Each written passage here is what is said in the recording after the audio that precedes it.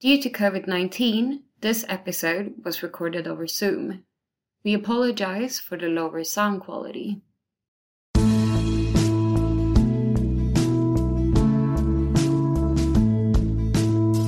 Hello and welcome to the GLD podcast, Governance Uncovered, Local Politics and Development, supported by the Swedish Research Council. This month, we talked to Adam Auerbach, Assistant Professor at the American University, and Tariq Thachil, Associate Professor at the University of Pennsylvania. We discussed their research on COVID-19 challenges in India's so-called slum settlements. They explain what role informed settlement leaders play in addressing COVID-19 challenges in these areas. This study has recently been published in World Development. You can find more information about Adam and Tariq in the description below. As always, this podcast is hosted by GLD Director Ellen Lust. We hope you enjoyed the episode. Adam and Tariq, thank you very much for joining us. And I'm excited to talk about a World Development article that you have that really looks at how leaders in squatter settlements, or what we might think of as slums in India, are addressing the challenges of COVID. So maybe just to start off, for listeners who aren't familiar with these kinds of settlements, Adam, would you like to describe what the squatter settlements look like? Absolutely. Ellen, thank you so much for having us both. It's really exciting to be here with you and to discuss our recent study. So it didn't take long into, I think, when people started realizing, how serious the pandemic was going to be in March 2020, that urban slum settlements, both in India and globally, and these neighborhoods housed what's estimated to be around 850 million people, were going to be especially vulnerable to virus transmission. These are very densely populated urban neighborhoods where it's very difficult to socially distance, not only in public. Because of their lack of property rights, you'll have amorphously built settlements where the alleyways are sort of winding and twisting and very narrow. Some cases you can only be shoulder to shoulder with somebody. And also even within somebody's individual house. In the neighborhoods that Tariq and I have studied, most of the houses have one room, maybe at most two, an average of about 5 or 6 people living in a house. So if someone did contract a disease, it'd be difficult to stay away from other people even within your house. Also, we know that squatter settlements are very marginalized in terms of their access to very basic public goods and services. And the hygienic measures that are recommended, having access to clean running water, proper sanitation, solid waste removal, all of these things are very hard to come by. And for many people, they may be available, but not even within your house, further compelling people to go outside. That yes, maybe you have running water, but you need to go to some centralized place in the neighborhood to a community water tap. Or maybe there's a bathroom, but it's a shared bathroom. We know where everybody has to go there. Also, for many of these settlements, they lack formal property rights. And because of this, the threat of eviction is a looming one for many residents in these communities. This really shapes state-society relations, where residents really feel as though the state is dismissive, it's predatory in many cases, and calls for co-production. States and societies need to come together to solve issues surrounding not only virus transmission, but also economic distress around measures to contain it, are going to be challenging in contexts where residents, for good reasons, are quite skeptical about what the state has to offer and what they're going to do. So our study took place in the context of urban India and 2 specific cities in northern India, in Jaipur, Rajasthan, and Bhopal, Madhya Pradesh, which are state capitals of 2 states in northern India. Jaipur has about 3 million people for context, and Bhopal has about 2 million people. Thank you. You look specifically at the role of slum leaders. And so I'm wondering if you can describe what a slum leader does, how they emerge, what kinds of resources they can mobilize, and their role inside the slums. Thanks, Ellen, for having us. It's a pleasure to talk to you. And it's a good question. And I think it's an important one because slum leaders are people who are very misconstrued in kind of popular narratives, both in India and I think more broadly. So within India, there's a kind of Bollywoodized idea of who a slum leader is. Slumdog Millionaire, or the hit Netflix show Sacred Games, which shows these mafia dons who hold sway through a mixture of coercion and intimidation, some kind of criminality. The reality is quite different. The kind of Bollywoodized depiction doesn't really hold a lot of water. The slum leaders that Adam and I encountered, especially in Jaipur and Bhopal, are much more kind of entrepreneurial political brokers. And by that, I mean they are people who emerge within the community and are really empowered by their popularity that's earned through establishing a record for getting things done for constituents. As Adam mentioned, most of these settlements, people lack formal property titles, but they often also lack formal access to a number of welfare programs, service delivery, and even where they have legal access, the kind of actual delivery of those services is very poor. So slum residents face a number of challenges in getting kind of access to basic services, be it water, electricity, or paved roads. And slum leaders come up in that context as people within the community who show some ability for helping citizens solve those problems. And that could be something as small as helping them apply for a card to get subsidized food grains, a voter ID card in order to vote in elections, or some of these local community goods, something like a water tank or a street light. And really through establishing those records of competence, as we show in some of our other work that we've co-authored and Adam has written on his own, these leaders establish themselves as people who have some kind of sway within the community. And that attracts the attention of political parties who then compete to incorporate these political leaders into their apparatuses with hope that they will help deliver the vote of these very vote-rich slum communities. These are, in fact, the very conditions that Adam talked about, the fact that they're so densely populated also makes them dense pools of votes that are incredibly attractive for political parties. And slum leaders, on the flip side, want to parlay some of their political influence in order to get goods for the communities with the help of these political parties. And so those kinds of material transactions and distributive exchanges really happen through these local slum leaders. And so there are a couple of stylized facts, if you will. They are very much from the communities. So all the slum leaders we were going to talk about are from the slums in which they work. They're not parachuted in from above. Parties can't install their cronies to be slum leaders. They're people who bubble up from within these settlements. They are people who largely establish themselves through a track record for getting things done. And the majority, although not all of them, are formally politically incorporated into political parties. So I would say those are the two or three kind of big stylized facts about who slum leaders are. And just demographically, I'll say that the vast majority of them are men. About 88% of the 629 that we surveyed in 2016 across these two cities were men, but 12% are women, which is maybe low, but may also be high given that there are no formal quotas. These are women who've come up very much on their own merit and steam. And the majority of them are first generation migrants. So they are themselves low income, poor migrants who have no kind of political dynastic ties. They have no wealth advantage with which they start. They really are these first generation political entrepreneurs. Great, thank you. And so when you put your two visions together, right, I mean, what we're really looking at the beginning of the pandemic is a recognition that there's going to be a lot of problems to be solved, trying to figure out social distancing, trying to make sure that people are able to sustain livelihoods in the face of economic crises, as well as the health measures that need to be put into place.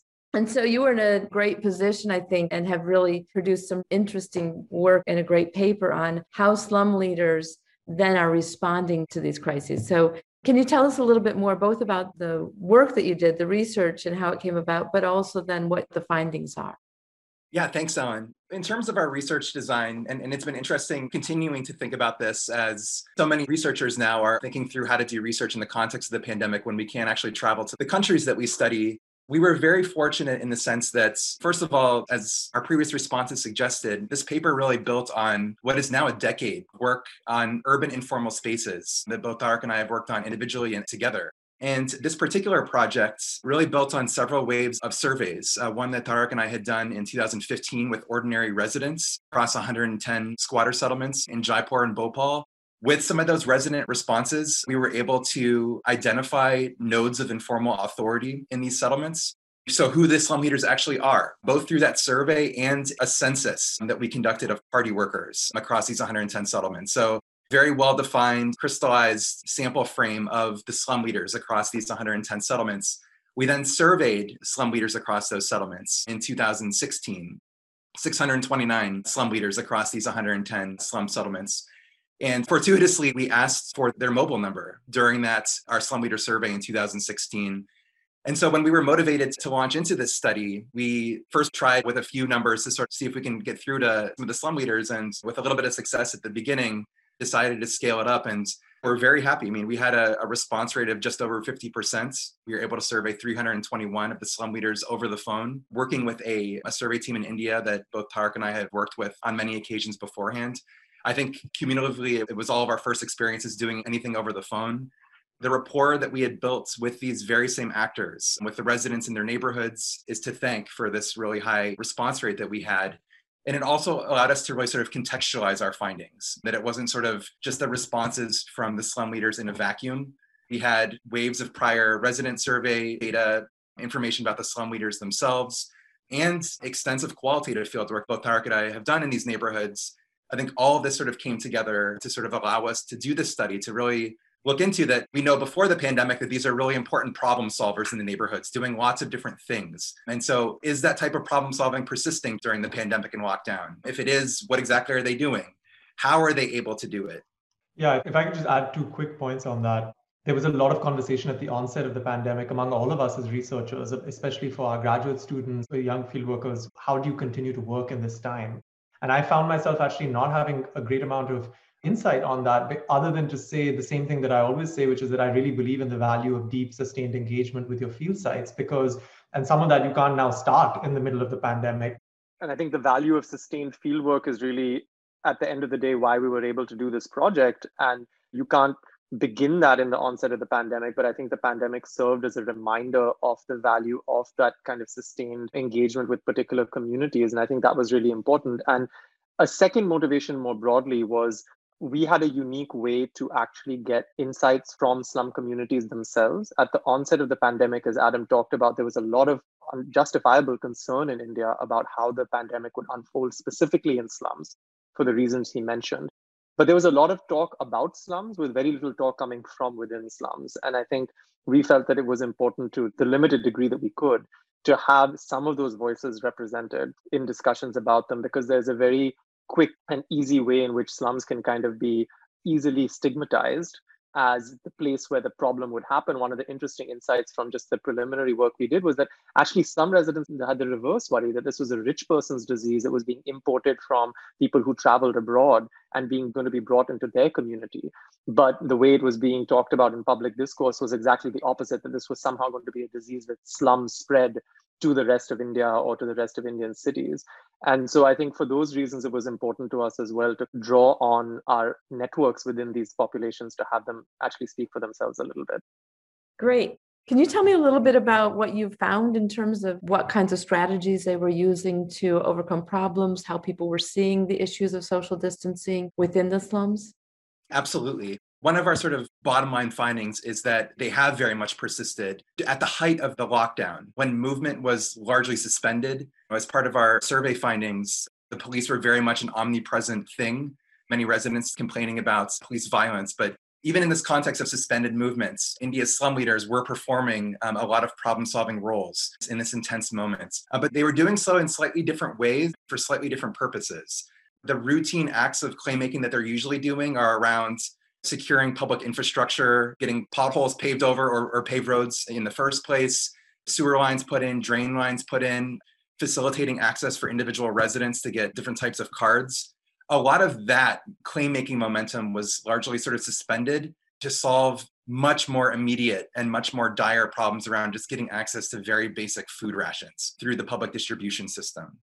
They were very much on the phone, many of them contacting local politicians and officials, trying to get information about the availability of resources, securing those resources. So that the phone, of course, was a very important sort of medium of communication. And this also sort of differs, that as Tariq and I have both found, the role of numbers in making claims in a normal sense before the pandemic is very, very important. That you want to show that you and your group in your neighborhood have, Hindi, we would say Lok Shakti, right? People power. That if you're making a claim, you want to go as a group, or even considering, holding a small protest. Well, that was largely out of the question during the lockdown when you can't form in those sorts of groups. So repertoires of collective action, as it were, in these communities is going to essentially be sort of undermined by the nature of the lockdown. But lots of phone calls with politicians and officials to secure food rations.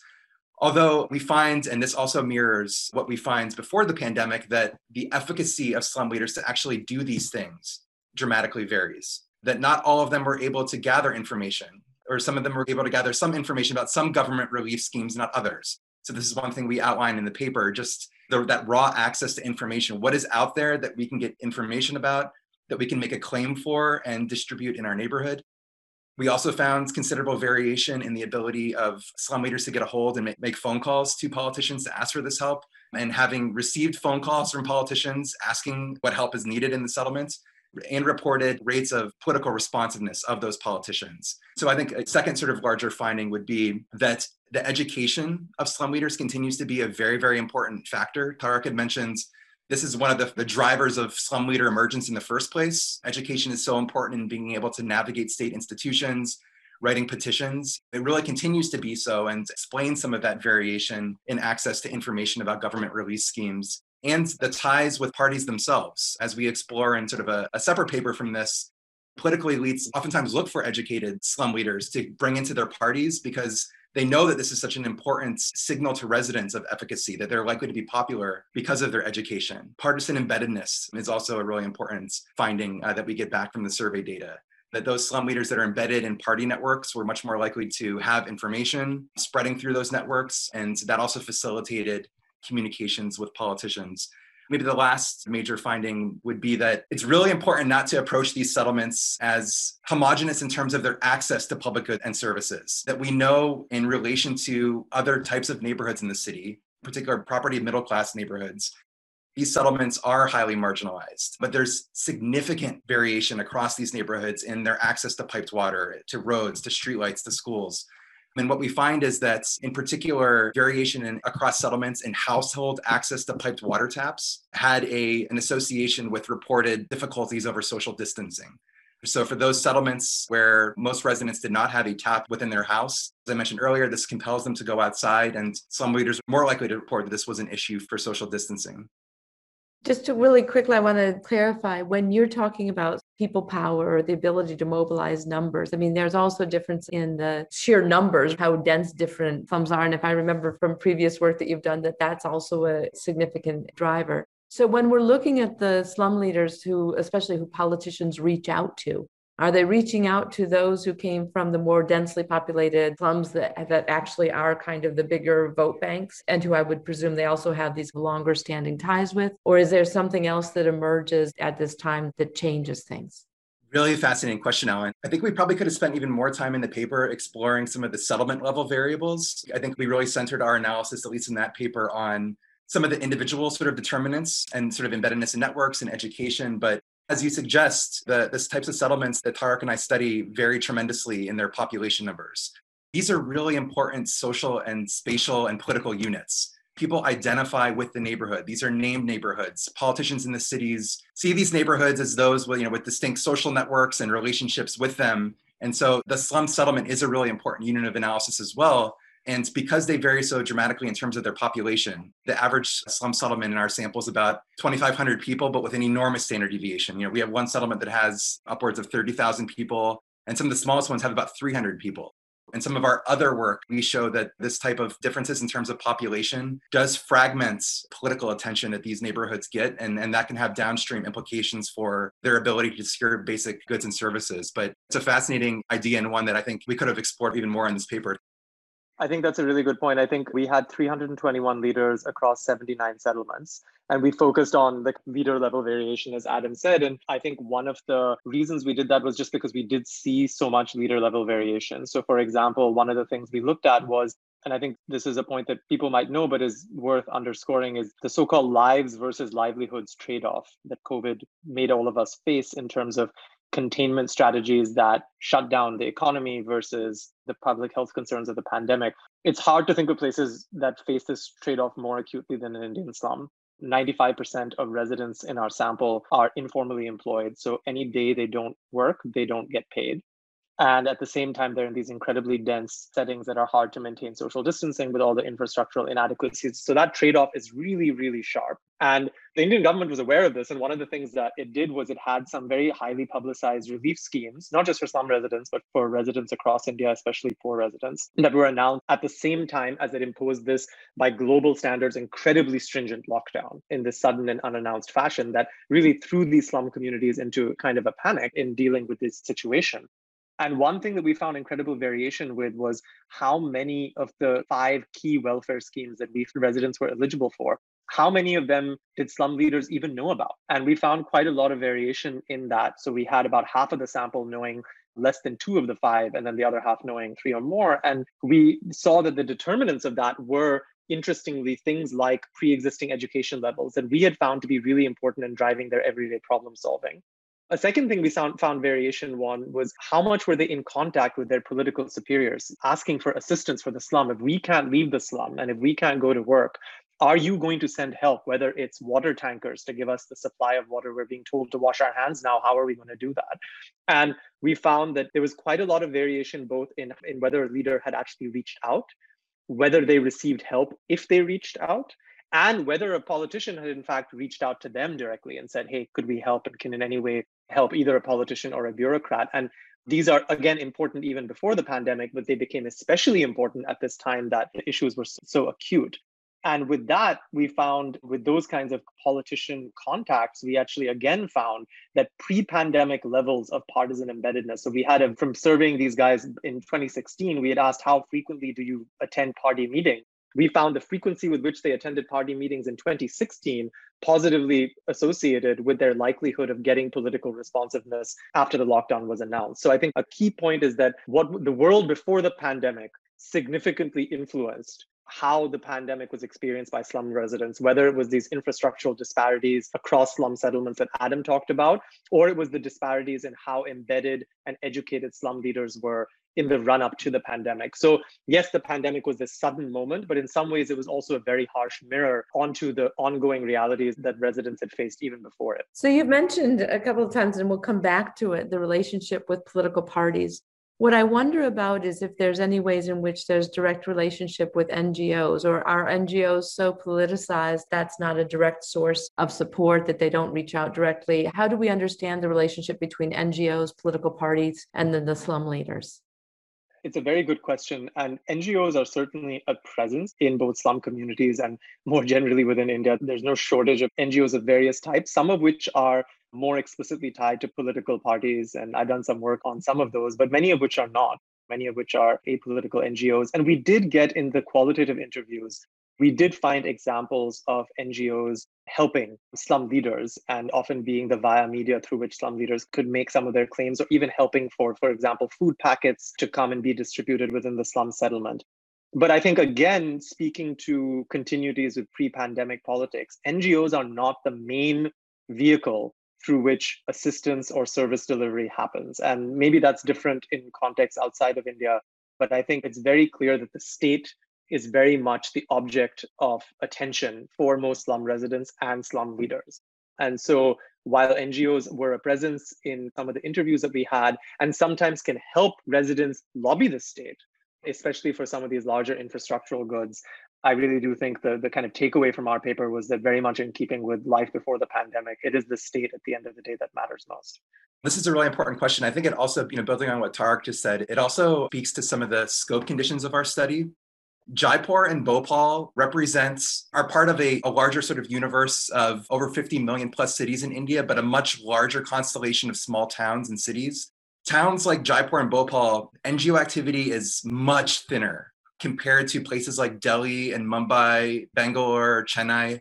A lot of the work on urban informality in India and urban governance sort of centers on the biggest mega cities, and just a few of them. But in Jaipur and Bhopal, as Tariq mentioned, there's some NGO activity, but in comparison to some of the larger cities, it's much more sparse and is oftentimes connected to political party. For instance, the Bharatiya Janata Party, the BJP, and Tariq has an entire book on this, of course, but we would see oftentimes in organizations like Seva Bharti, which organize small-scale health camps, cataract surgery, important things, but NGOs are interestingly not super conspicuous as something that slum residents would turn to. Part of that flows from the cities that we chose, but I actually think that makes the context, at least within urban India that we studied, more representative than those insights, for instance, from Dharavi in Mumbai, famously Asia's biggest slum that has over 1 million people. That is a statistical outlier. Most slum settlements are considerably smaller in much smaller cities, cities with much lower levels of state capacity, fiscal capacity, and lower levels of NGO activity. So I want to think about the normative aspects of this, and particularly the normative aspects of the relationship between the slum leaders and the political parties, and then their kind of responsiveness. Because one could argue, and this is exactly what accountability looks like, this is me holding officials to be responsive to the voters. You can also have a more critical view towards that. So I'd be really interested in hearing how you think about the normative value of those relationships and the importance of them, and how you think that that then relates to the broader political field in India. It's a fantastic question, and I think one we've wrestled with and gone back and forth with, not just for this paper, but for our work in these communities more generally. On the one hand, I think we're pushing back against the idea that these are purely exploitative actors who are either criminal thugs or just exploitative extractors who prey on the communities that they are influential within. And I think when that's the narrative that we're faced with, we're often making the argument that these actors are often providing some minimal measure of bottom-up accountability and some minimal measure of requesting service delivery, leveraging the high rates of turnout and the dense vote banks that they are embedded within, or inducing at least some responsiveness from a state that's often standoffish at best or venal at worst. And I think to the degree that we're showing that they're from the community, that they come up through genuine popularity for earning a record of competence, that if they don't maintain that record, they're often shunted aside for some other aspirant. We document that in our work. These aren't static environments. People who do not maintain a record for competence are moved aside for young aspirants who do. Sometimes younger people coming up within the slum who have more facility with digital technology, where a lot of the service delivery action is now in India. And we've got both anecdotal and survey evidence to that effect. So when you uncover that, I think there's a normative case to be made for these figures being important sites of community accountability that are often left outside of all of these community-driven development discourses. So there's all this push for participatory development models, but almost all of them look to and sometimes explicitly install their own kinds of governance structures within slum settlements and bypass these actors they see as necessarily exploitative and a problem. And so to those kinds of discussions, I think we've served the role of saying we should see these in maybe a more positive light. I think we're also, however, careful not to romanticize these figures and say that what are the problems with relying on this as the main model for accountability? Well, I think the biggest one is who are they responsive to? And we show some of our work even before the pandemic, that they are not responsive equally to everyone. They are also making political calculations. And so when you make accountability entirely dependent on the kind of political machinations of these actors and citizens who are not seen as necessarily very attractive clients for them to work with are going to be left out of this. And so to the degree that that might be worrisome, we think about people, the work that we've done, we've shown that there are preferences for residents who are more long-time residents of the slum, who might be seen as more socially influential. Well, if you're a newcomer who's come into the slum, how are you going to get your voice heard? That's just as one example.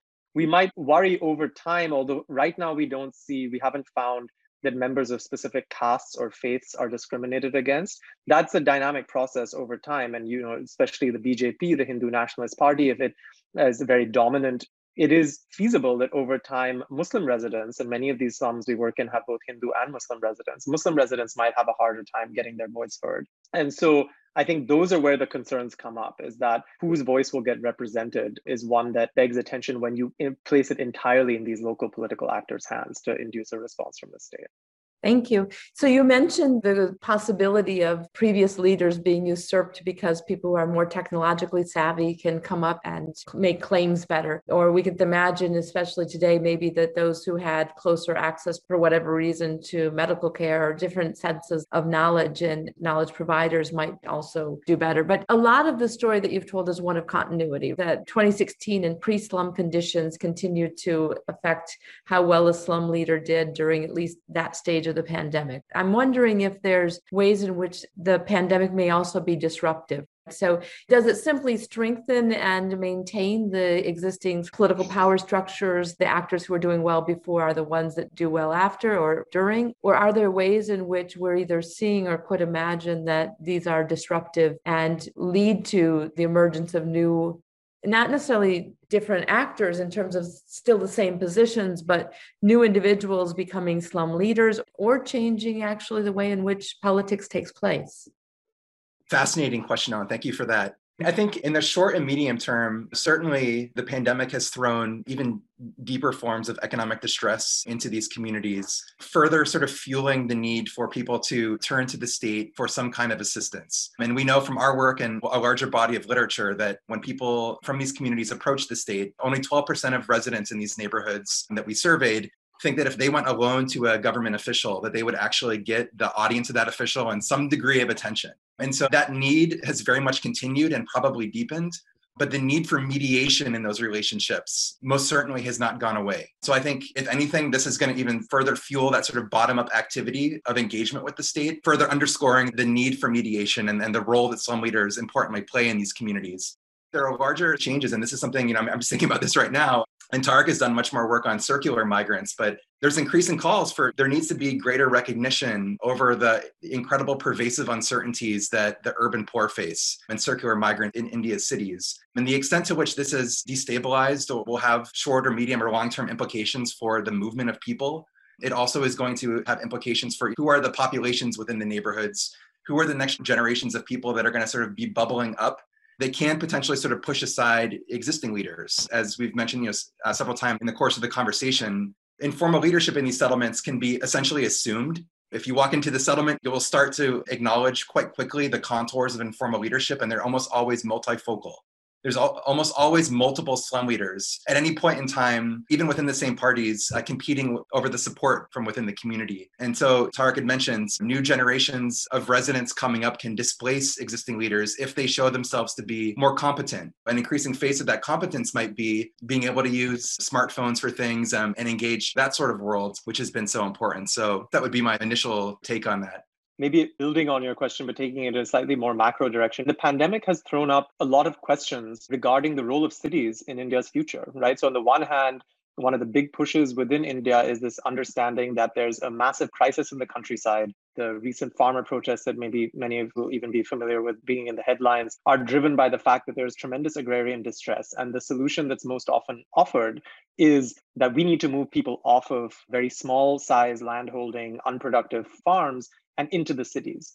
But the problem that many people have raised is that, well, what are they going to meet when they come into the cities? There is tremendous lack of jobs in cities, especially for unskilled workers. We see that most people who come from the countryside will come either as circular migrants or people who settle more permanently in the slums we work in.